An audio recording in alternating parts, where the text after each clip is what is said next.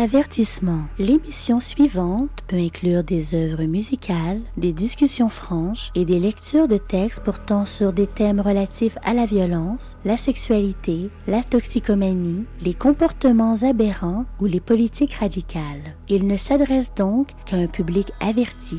Notez que les opinions exprimées sont uniquement celles de leurs auteurs et ne reflètent pas nécessairement les opinions de l'animateur de radio, de la station ou de son conseil d'administration.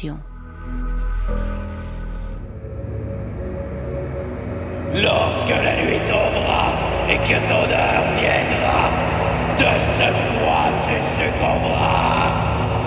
Perdu dans l'oubli, contemple la mort qui te sourit, car personne ne se souviendra de toi.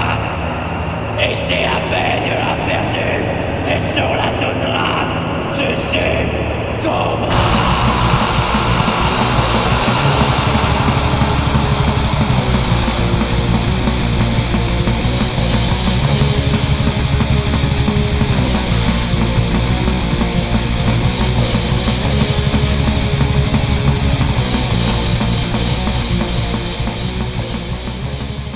Salutations à vous, disciples des pierres, des vents, de la neige et des lichens!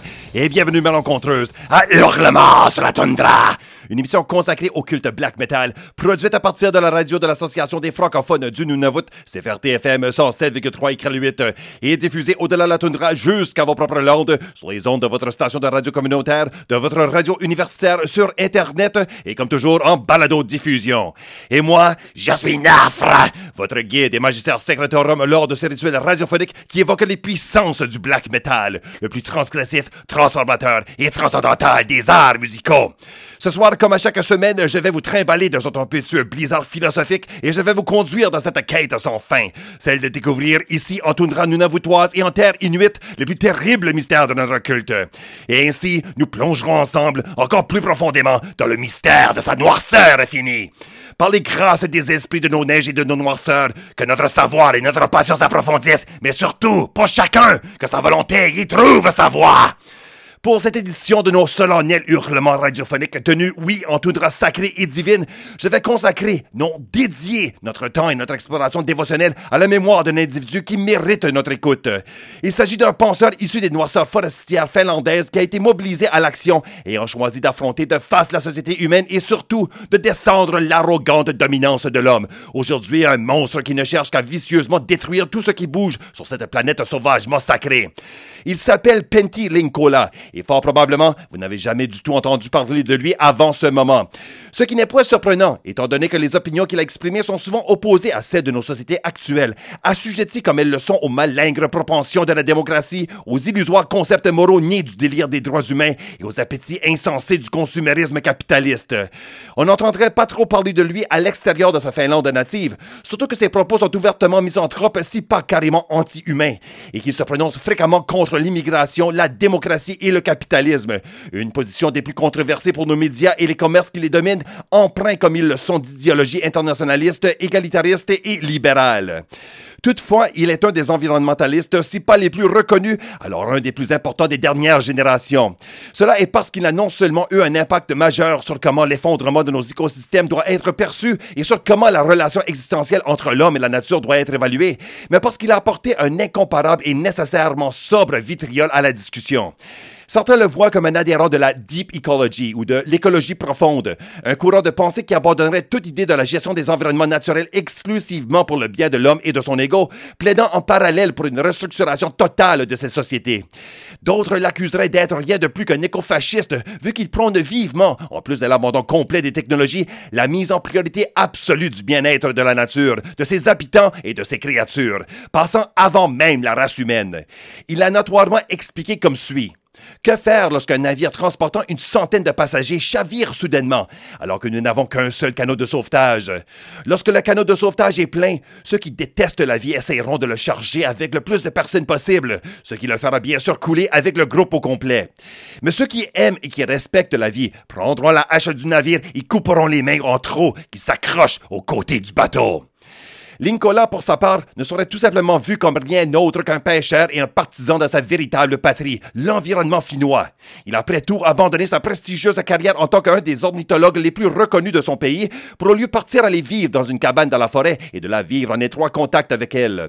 Mais il a pour autant été un fier défenseur de ce qu'il a vu comme le plus sacré et le plus méritant de l'activité humaine dans ce monde, la nature.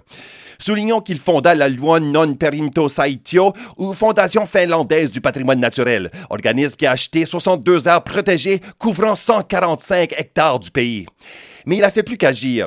Il a parlé et a écrit et a ainsi appelé d'autres à l'action. Auprès de ses confrères humains, il a ressenti le besoin d'être un humble mais courageux agent provocateur afin d'alerter ses compatriotes, si pas le monde entier, des dangers que nous occasionnons et encourons.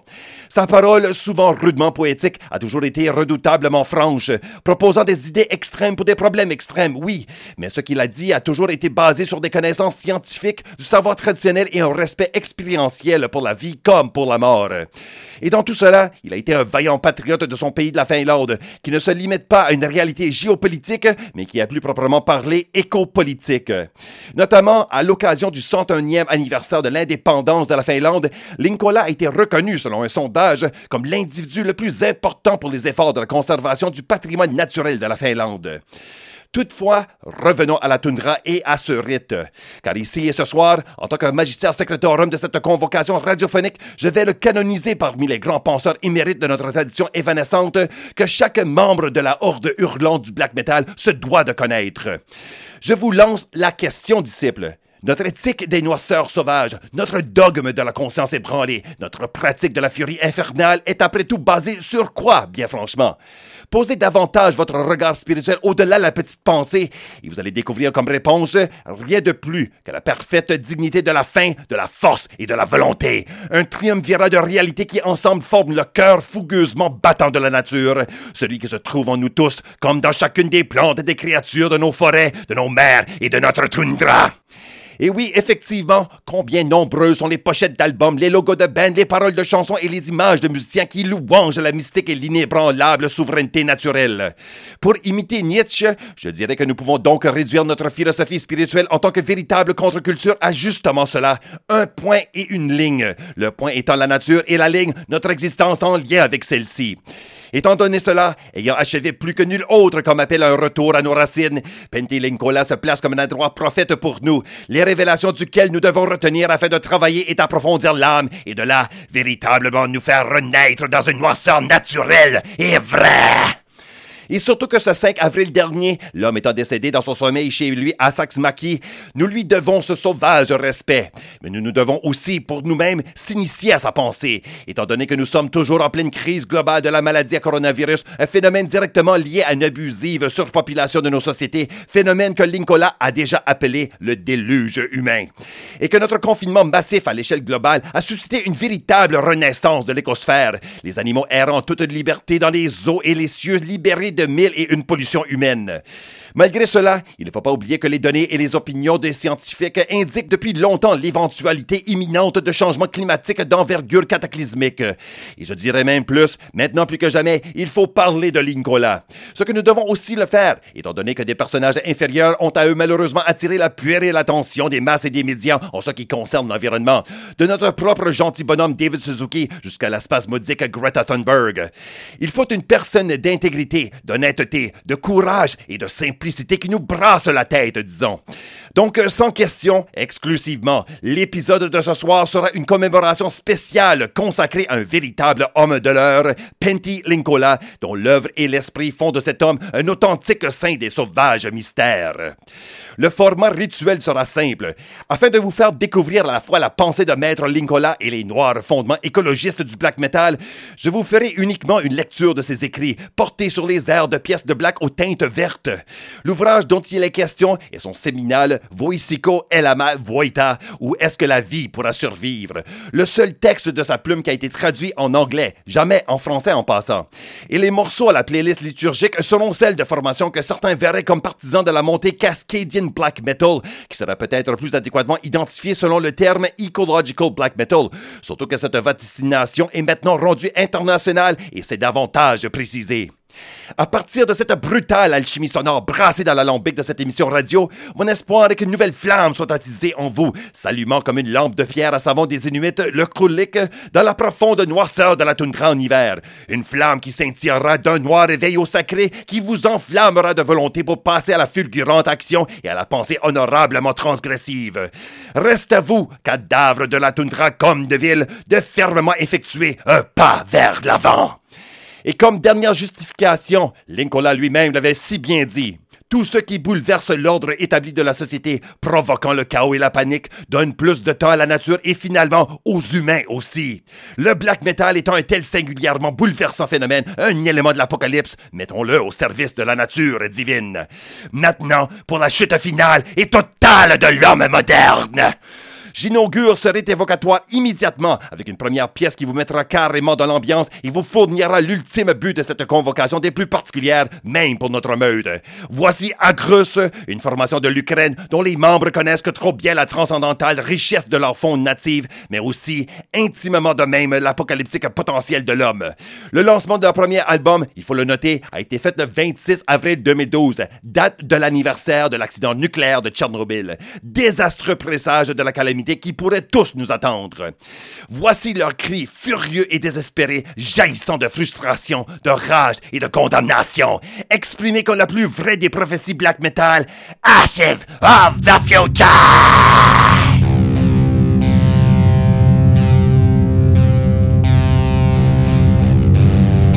К моменту катастрофы не осталось ни одной сферы человеческой деятельности, которая не находилась в состоянии глубочайшего кризиса. Точка. Наука сосредоточилась на создании средств массового уничтожения, каждая из которых в отдельности уже была способна уничтожить жизнь на планете. Точка. Технология повсеместно уничтожала природу и окружающую среду. Точка. Абзац. Политические отношения приобрели амбициозно-параноидальный характер. Точка. Абзац. Искусство стало насквозь антигуманным и вместо воспитания занималось одурманиванием, потакая самым низким. Точка. Пора, наконец, признать, что вся история человечества — это история затянувшегося самоубийства живой материи, которую космическая случайность наделила способностью мыслить, и которая не знала, что делать с этой случайной роковой способностью. Точка. И не нашла ей лучшего применения, как создание наиболее эффективных способов тотального самоубийства.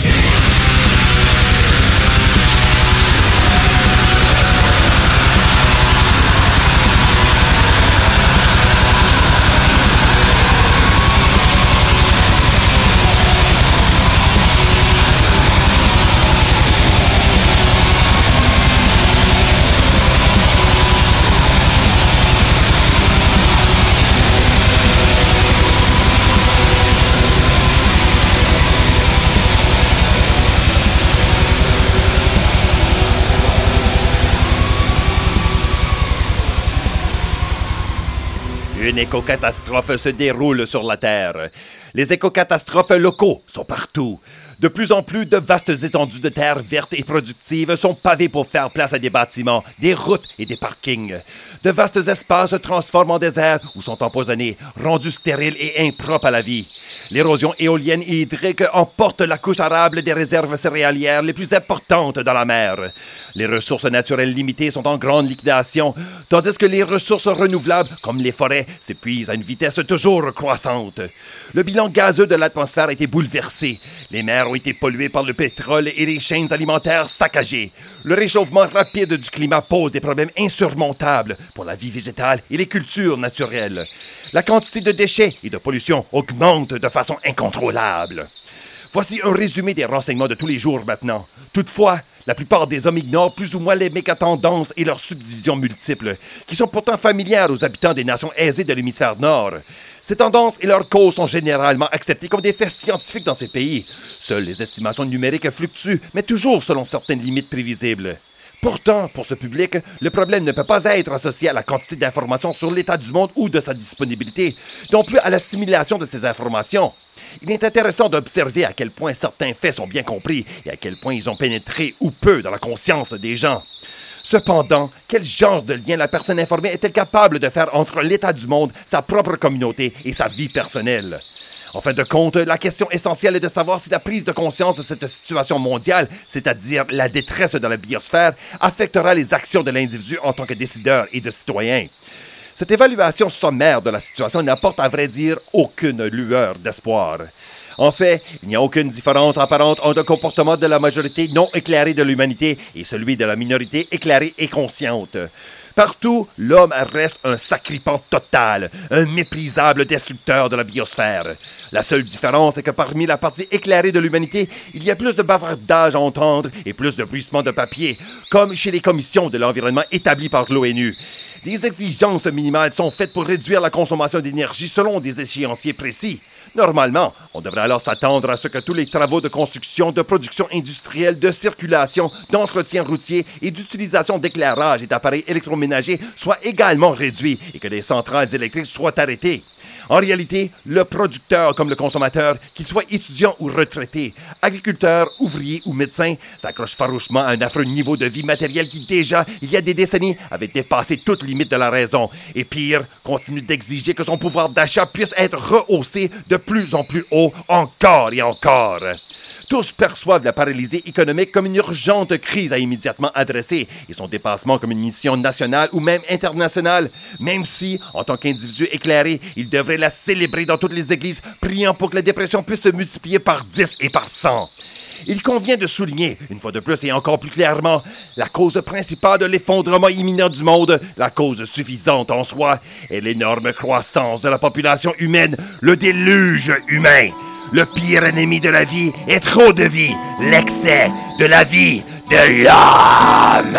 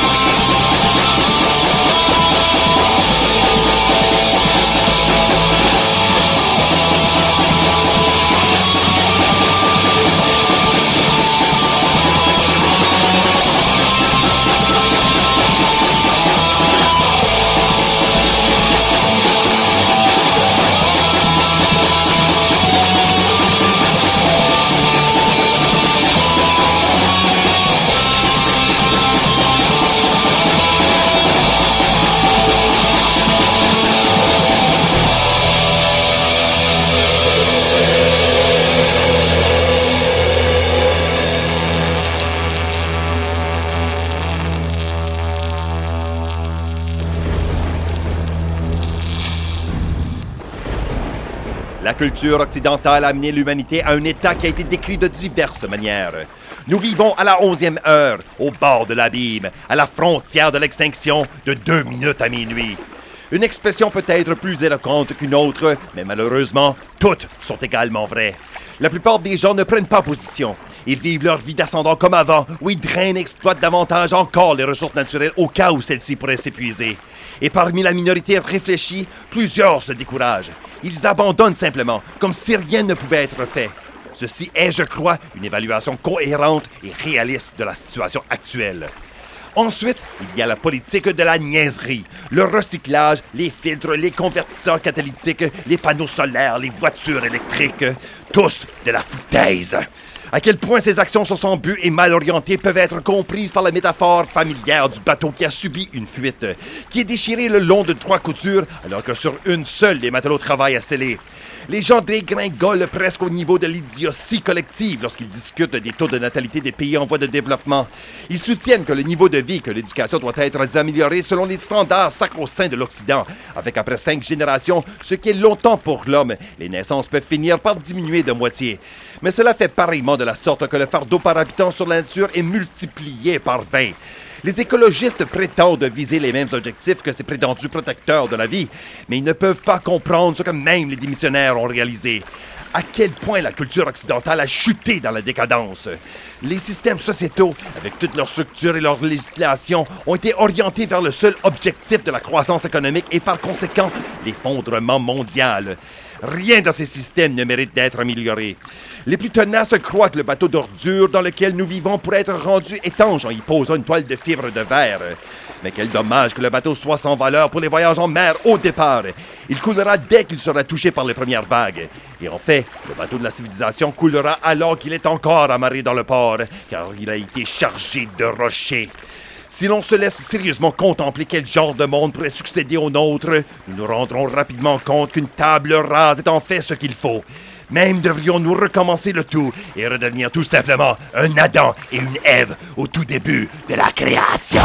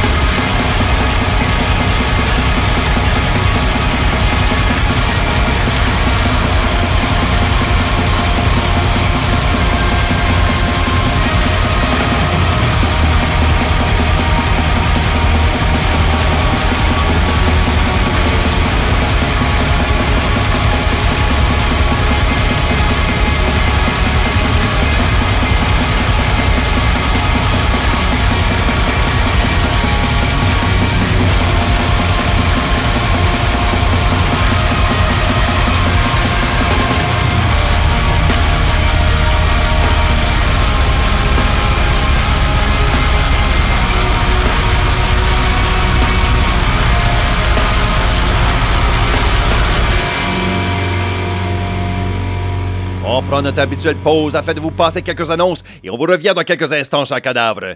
Mais vous allez fidèlement répondre à notre farouche appel, n'est-ce pas? Dans la noirceur, elle vous rappelle et vous faites de revenir ici, sur les ondes de votre station de radio communautaire où vous entendrez nos hurlements sur la toundra!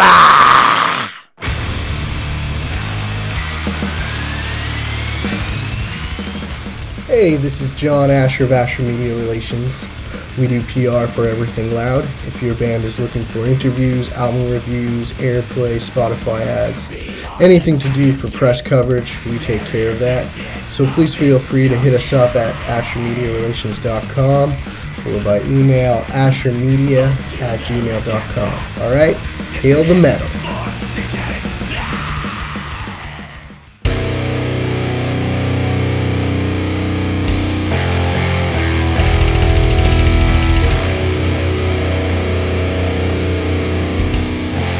Hi, here Plague Weaver from Mississauga, Ontario, and you are listening to Hurlements sur la Toundra, a radio show and podcast produced by Murphy de la Toundra and CFRT 107.3 Iqaluit, Nunavut Francophone Community Radio Station.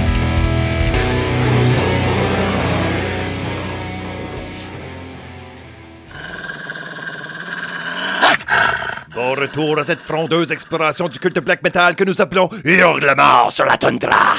Vous êtes accompagné de Nafre, le magistère secretorum de l'émission.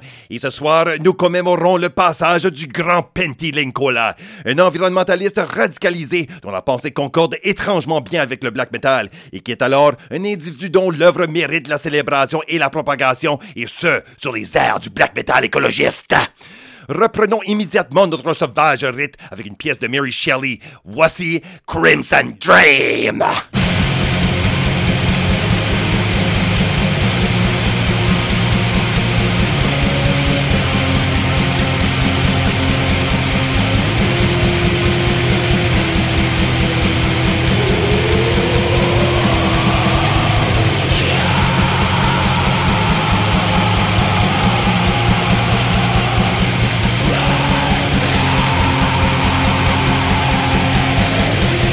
Satan!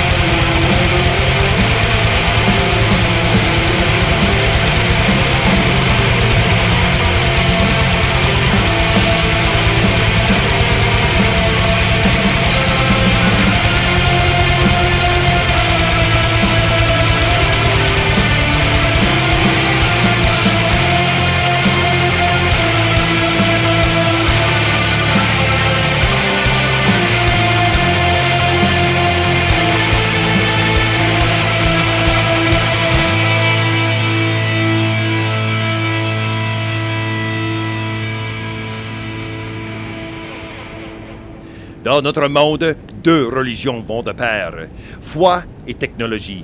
Quand notre foi actuelle dans la technologie n'a rien à voir avec la raison ou la sagesse, c'est bien de leur religion, une religion insensible, incapable de pensée critique ou de croissance spirituelle. La technologie est le fondement de la culture la plus anti-intellectuelle ou religieuse que la civilisation occidentale ou même du monde entier ait jamais connue. Les deux religions offrent cependant un contraste intéressant.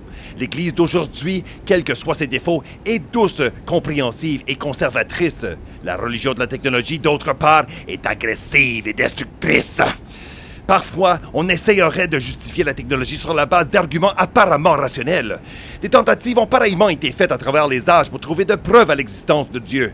L'argument fondamental de la technologie est qu'elle rend la vie plus facile, invention après invention.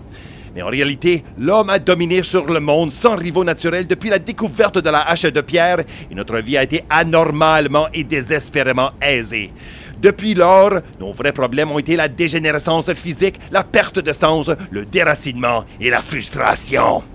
La situation ne fait que s'aggraver maintenant que notre religion technocratique a plongé nos sociétés dans un chômage généralisé, de sorte que même les plus imaginatifs ne peuvent pas se proposer des tâches satisfaisantes à faire parmi les machines infernales. L'humanité n'a plus de rôle, n'a plus sa place. À travers toutes ces inventions technologiques et ces innovations célèbres, l'homme s'est rendu inutile. Ces dernières années, le progrès technologique a été explosif. L'humanité a réussi à alors supprimer les rôles de producteurs, de raffineurs, de transporteurs, de distributeurs et même de militaires. Quand on arrivera à se débarrasser du rôle du consommateur, tout sera fini. Un cliquetis de robots pour un court moment, puis ensuite le règne d'un profond silence.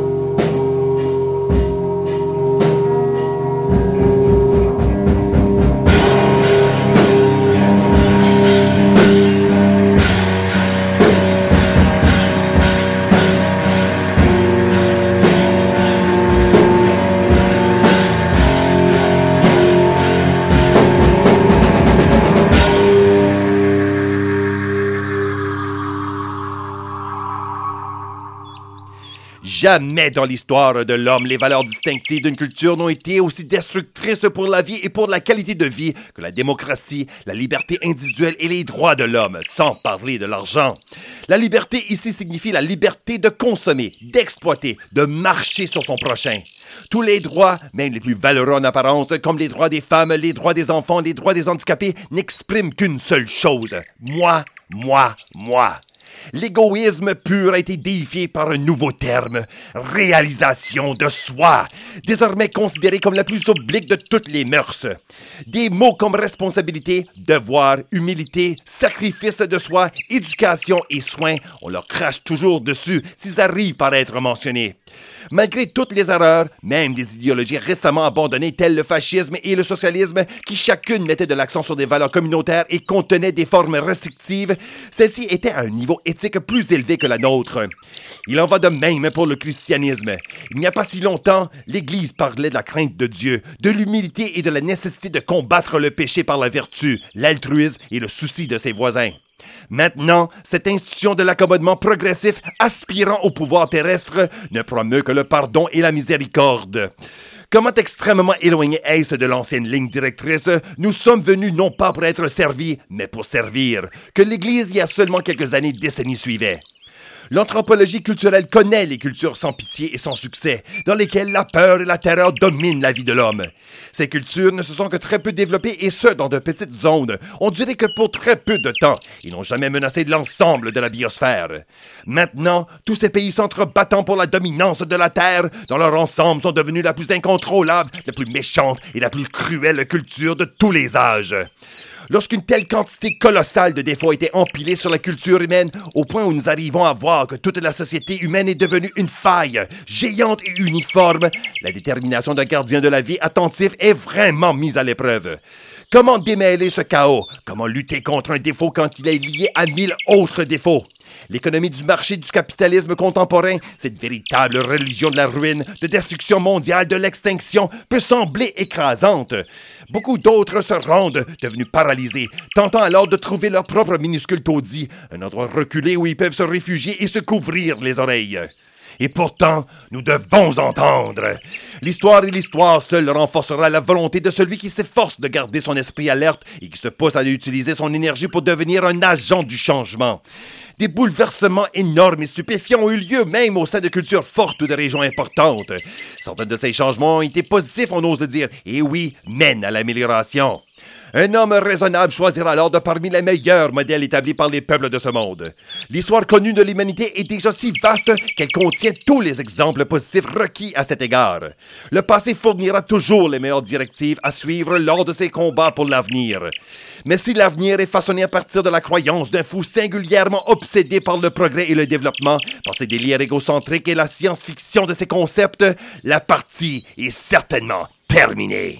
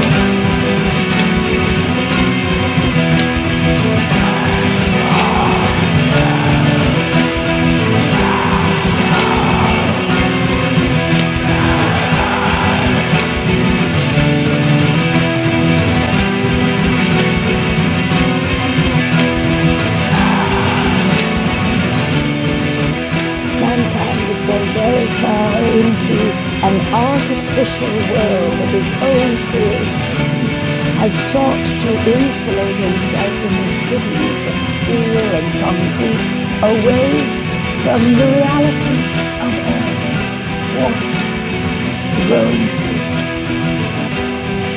And intoxicated with the sense of his own power, he seems to be going farther and farther into experiments toward the destruction of himself and his world. There is certainly no simple remedy for this condition, and I can offer no panacea.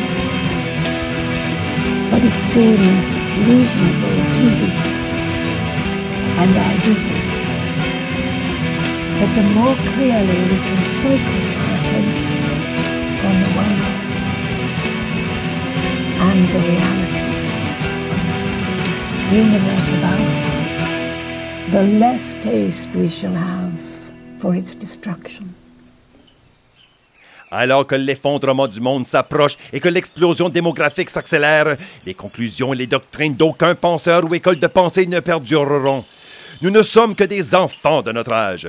Même les connaissances et les enseignements d'un grand philosophe et éthicien comme Jésus de Nazareth doivent être mesurés en fonction du nombre de personnes présentes à son époque et de la correspondante fréquence des extinctions. Je serai alors à noter que le message et les enseignements moraux de Jésus sont pour la plupart obsolètes et ne s'appliquent plus. La couverture humaine paralysante répartie sur la couche vivante de la Terre doit être plus légère. Des trous d'aération doivent être percés dans ce voile et l'empreinte écologique de l'homme doit être repoussée. La vantard de consommation sous toutes ses formes doit être violemment écrasé, l'enfantement de l'espèce humaine strictement contrôlé et le nombre de ceux qui sont déjà nés violemment réduit par tous les moyens possibles. Il faut comprendre qu'aujourd'hui, alors que nous avons débuté le 3e millénaire de notre calendrier, il n'y a plus d'individus humains, il n'y a seulement que des populations. Il n'y a pas de souffrance ou de plaisir individuel, mais uniquement que de l'émondage et de la survie de la population. Alors pour les animaux, les plantes et les champignons innocents, que ce soit à eux que la terre soit léguée. Winter is dying. The sun is returning.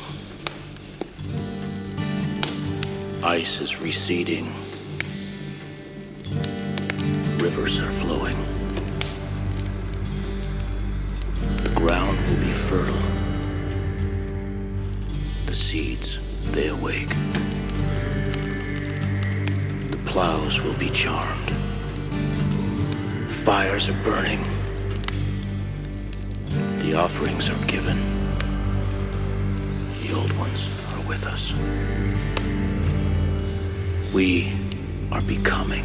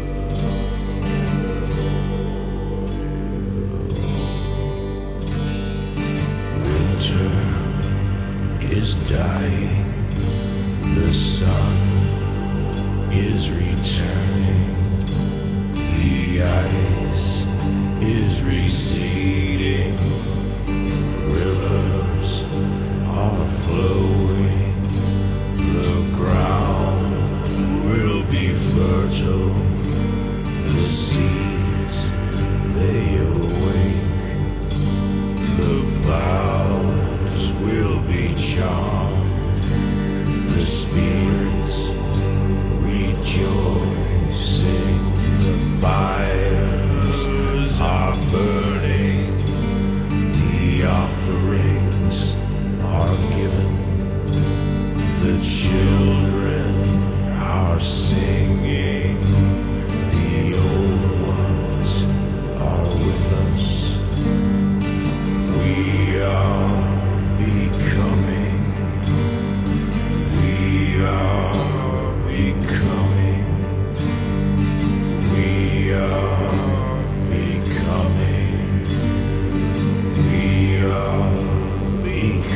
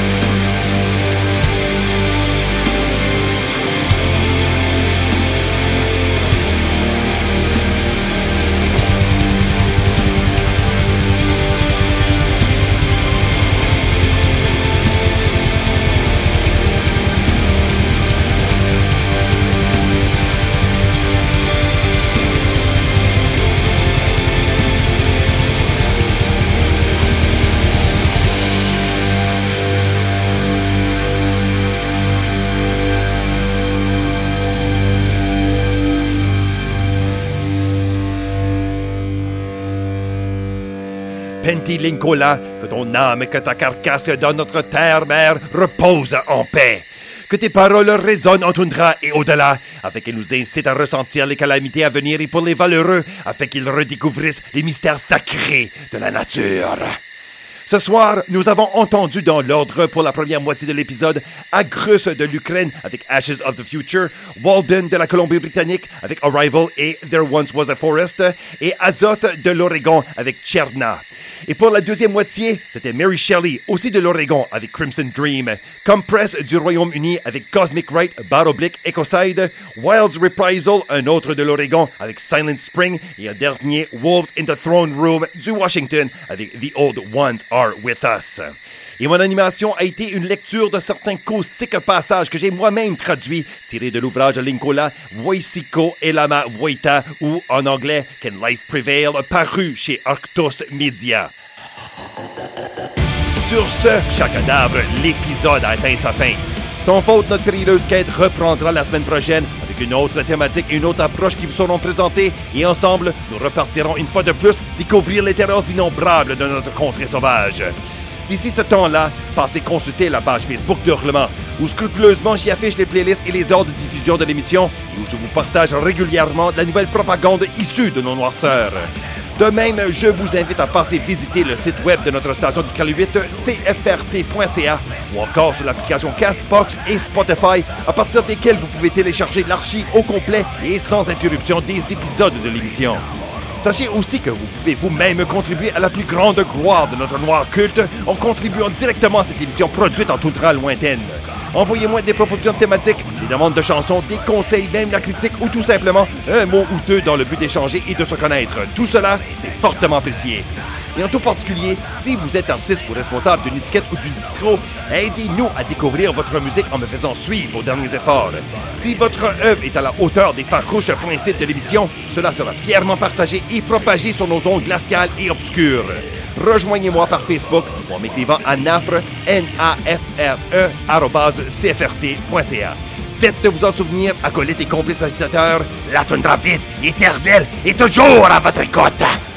Je prends aussi le temps de souligner qu'en plus de cette émission, je contribue régulièrement une chronique à la formidablement dynamique émission de métal intitulée Ars Macabra. Produite par mon frère d'armes Matraque en compagnie d'une redoutable hôte de métalleux de Québec, elle est diffusée sur les ondes de CJMD Lévis et disponible en balado-diffusion. Et donc ça, c'est un fascinant rendez-vous dans l'obscurité qui mérite votre écoute attentive. Allez vous pogner ça car sûrement votre soif pour le métal extrême et votre passion pour notre fière camaraderie demeure toujours hurlante.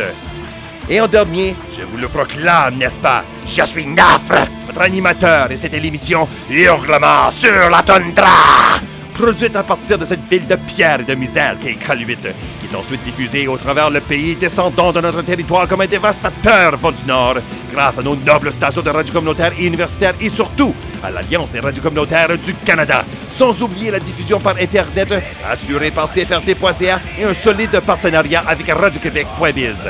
Farouche louange à vous tous, mes alliés conspirateurs! Ici, notre prochaine rencontre. Peu importe la malencontreuse misère de votre existence ou l'univers insensible qui en témoigne, sachez que vous existez encore. Dans le silence et dans la noirceur, dans votre faim et dans votre haine, à tous et au vide, criez, gueulez et hurlez dans votre toundra! Hurlement sur la toundra est une production franco-nunavoise de CFRT 107.3 FM et Iqaluit.